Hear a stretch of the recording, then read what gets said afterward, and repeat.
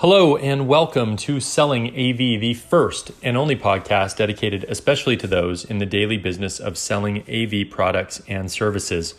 I'm your host, Mark Coxon, and we are on a mini series about cold calling. So if you missed the first two episodes, go back and listen to those. They may give you a little bit of background as to where we are at.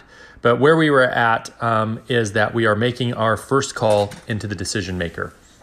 And hopefully we get passed through and we get the opportunity to potentially speak to someone based on some advice I gave in episode 2 about creating your first ally. So when you are going to talk to someone for the first time, let me give you a few tips about the best way to set up a potentially valuable cold call.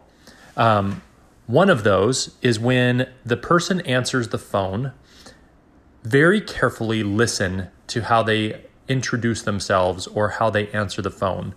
If someone says, this is Barbara Johnson, take note that they use their first and last name. And what I would say is don't assume any type of relationship. Many times salespeople are taught to assume relationship, be friendly, assume they're your friend.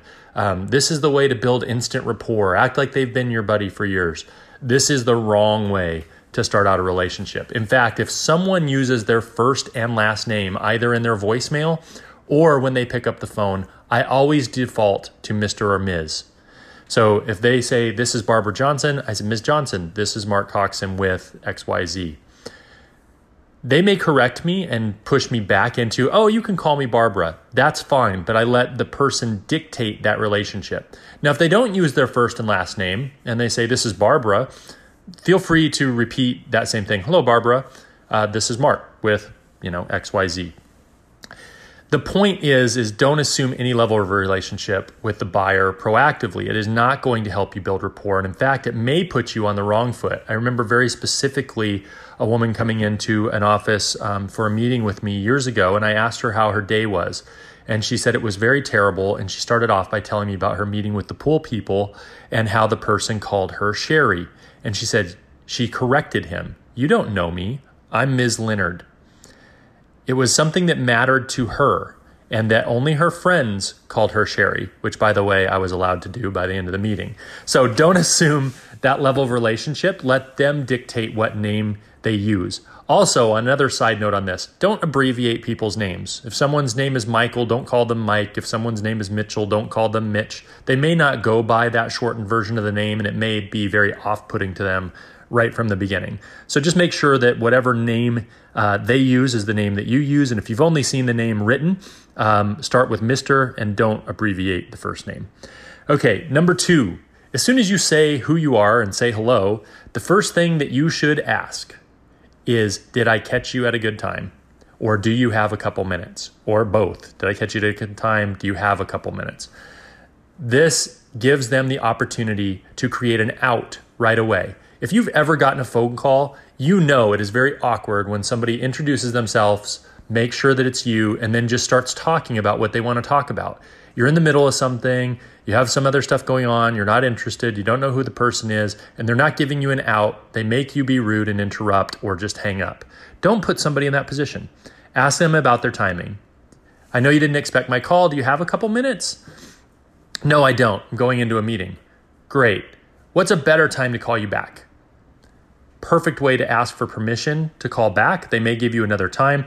I've had very many people say, I don't have a couple minutes, but what do you need? So many times that's the thing. So they do give you permission to proceed. And in that case, you need to make sure that you just take a couple minutes. Now that you've set the stage, you've gotten the time, you've clarified that you're only going to take a couple minutes. Don't push it. Don't take more than a couple minutes. Your job, number 3, your job on this first call is not to sell anything.